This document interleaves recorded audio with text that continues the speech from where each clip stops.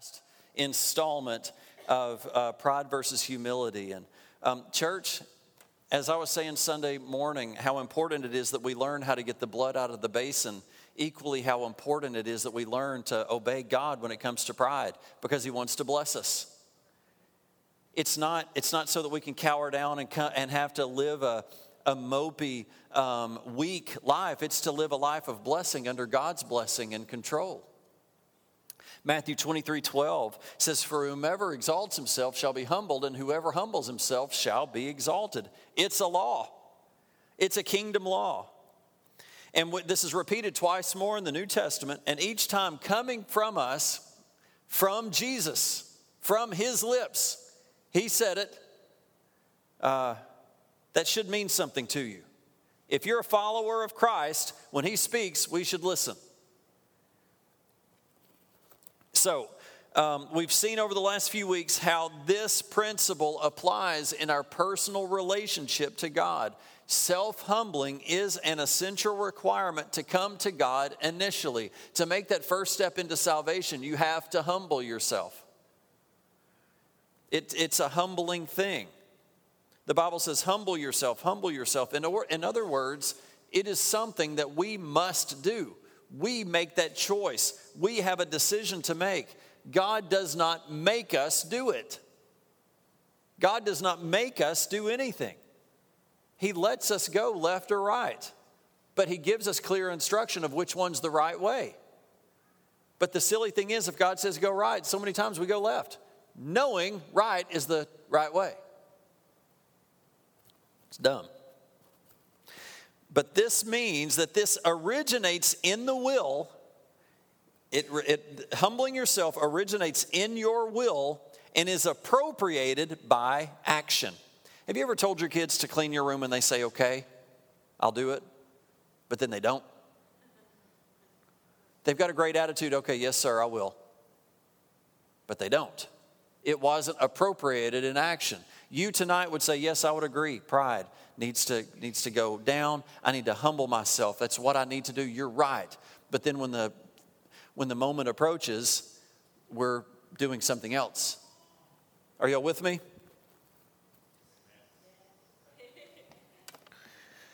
Okay, thanks. All right, one step further. How does it apply? It applies also to our relationship with fellow believers. Our attitude toward God is revealed in our attitude toward each other. Did y'all hear that? Our attitude toward God is revealed in our relationships with one another. That's where 99.9% of my interaction comes from, is with you. Probably not quite that. I do have interaction with God, just me and Him. But a lot of my time is with you, is with people. And it shows my heart. It shows am I really a Christ follower by the way that I relate and have relationship with you. Especially in humility. But it must be not just expressed toward God, but toward men. And we so deceive ourselves, thinking that we've got a good relationship with God, but it doesn't apply to our relationship with each other. The truth of the matter is that if we really have the right attitude toward God, it will be demonstrated with each other. But if a wrong attitude shows up between us, then we've got to be able to apply the fact that there may be something wrong with our relationship with God.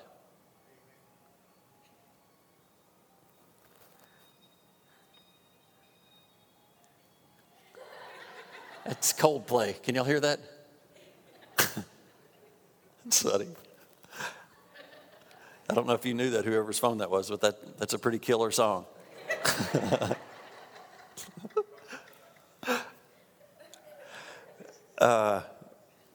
Last time we started looking at the first of two examples, if you remember, from Abraham and Lot.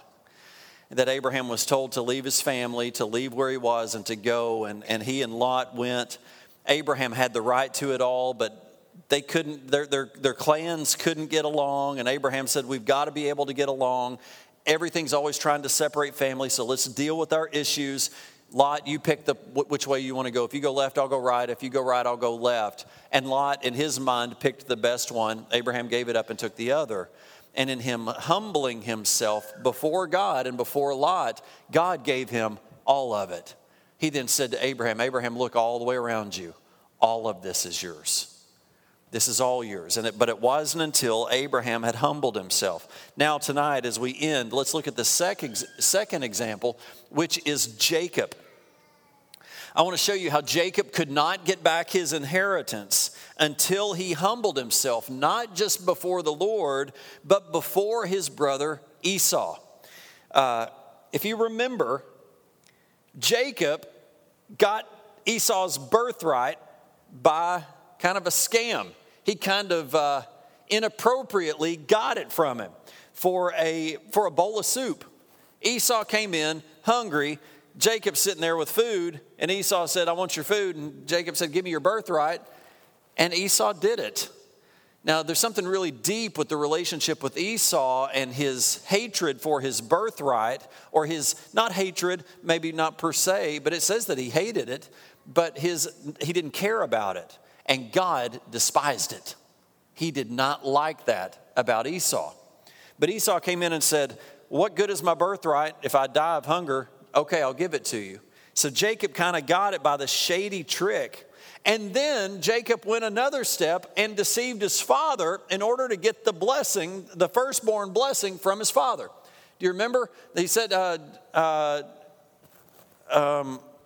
Isaac's his father, right? Am I getting that messed up? Isaac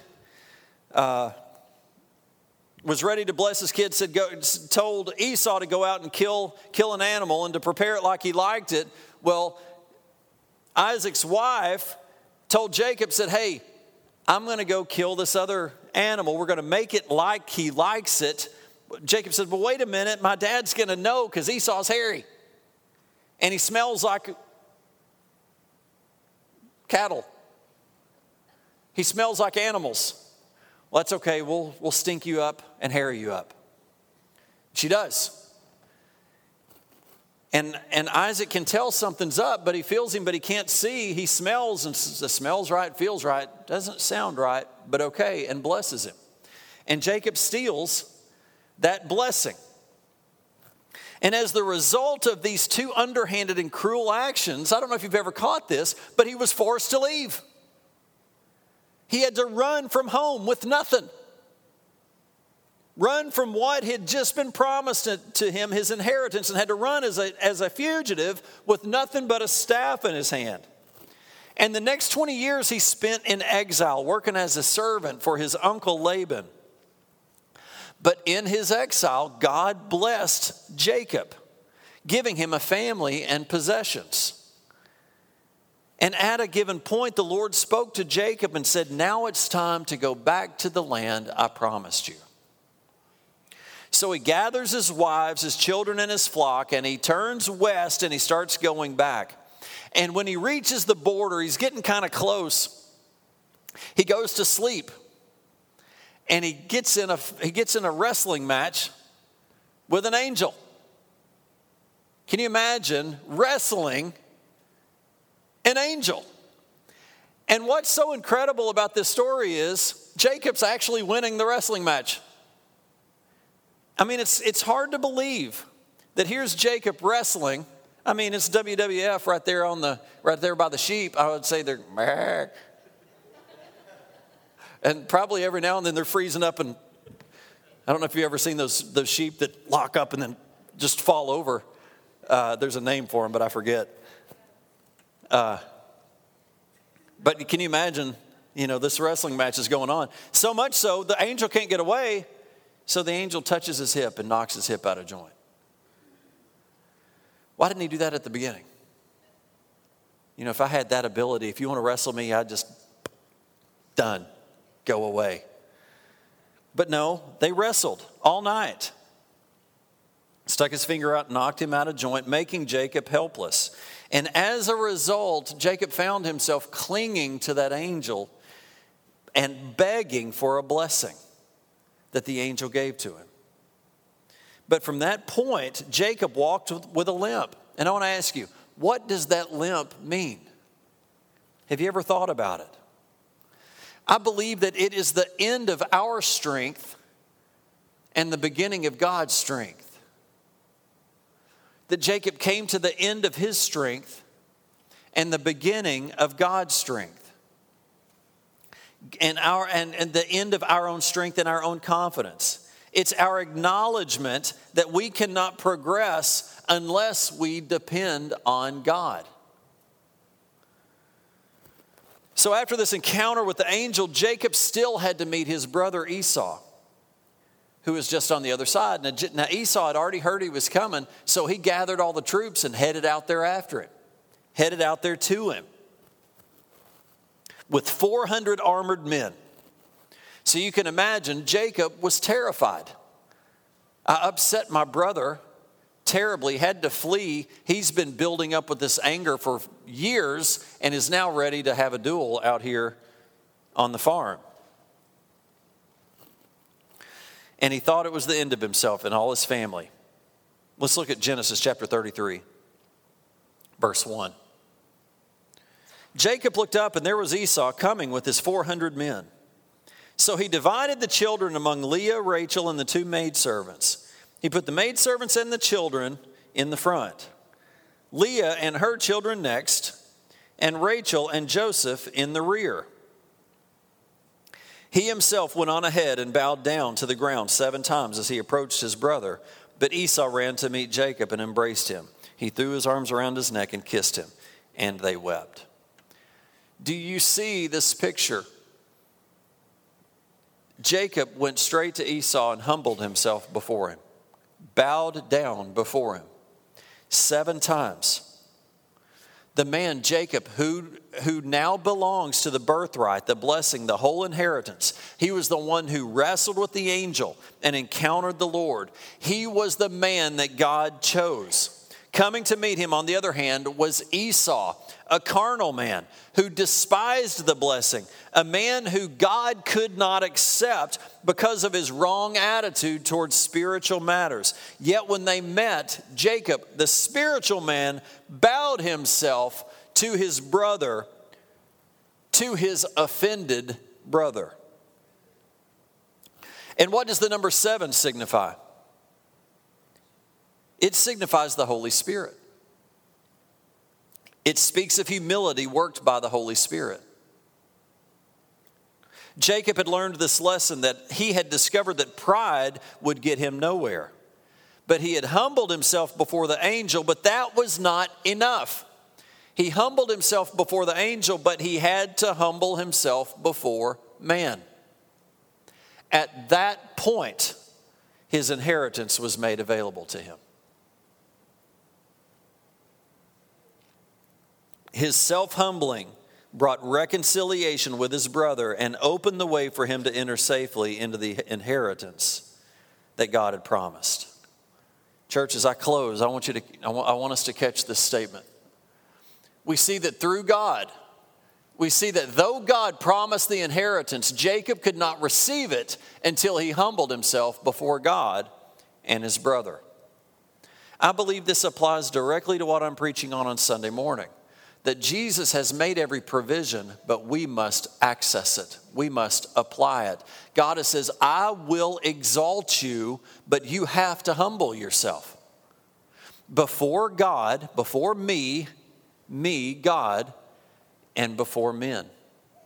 Not just before men of authority, men and women of authority of your life. Before all men. That doesn't mean we allow others to control us, manipulate us, hurt us. But we humble ourselves as though you are the most important person in the room. Not you, the other person. In my life, you. In your life, everyone around is the most important. You're the most important. How can I serve you? How can I help you? I want to go back to Steve, someone who was in great need, spent his time at this church serving us. I don't know if you can see it that way, but him giving his whole heart to his guitar was him serving God and you. Giving everything he had, what little he had, he gave. And he didn't have anything. But what little he had, he gave and didn't ask for anything in return. I think I gave him a couple sets of guitar strings when he was out of work. He didn't ask for anything.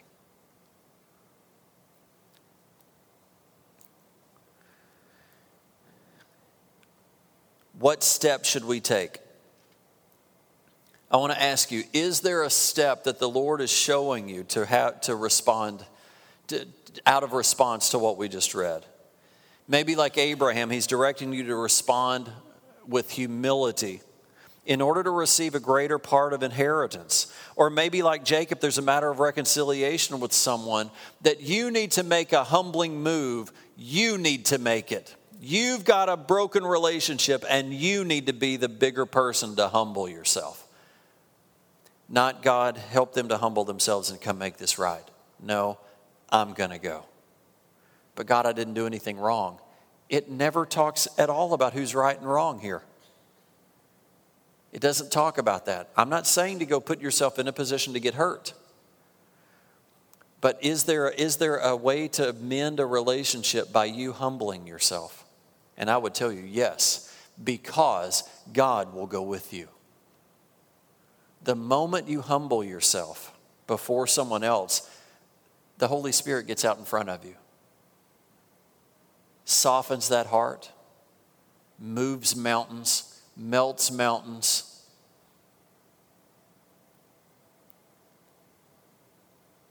Humility is, I believe, one of the most powerful forces in the earth. I can just tell you from my perspective, someone that comes to me humbly has my full attention. Someone that comes to me in opposite humbly in pride loses me. I have a hard time even hearing. It's like something comes up. But when someone comes with humility, man, I'll run a mile. I'll whatever you need. I want it. There's something in us that's like, yes. What do you need? Yes, I can help you.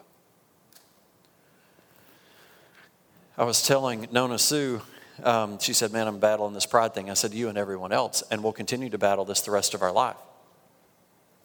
And then I told her, I said, but the problem is I probably won't preach on it for 3 or 4 more years. It's something you got to get. And you got to dig, and you got to keep doing it. You got to keep going back and eating that broccoli because it's good for you. It's going to strengthen you. Got to keep drinking those fluids and quit eating the snack cakes. That's me. I love snack cakes and ice cream.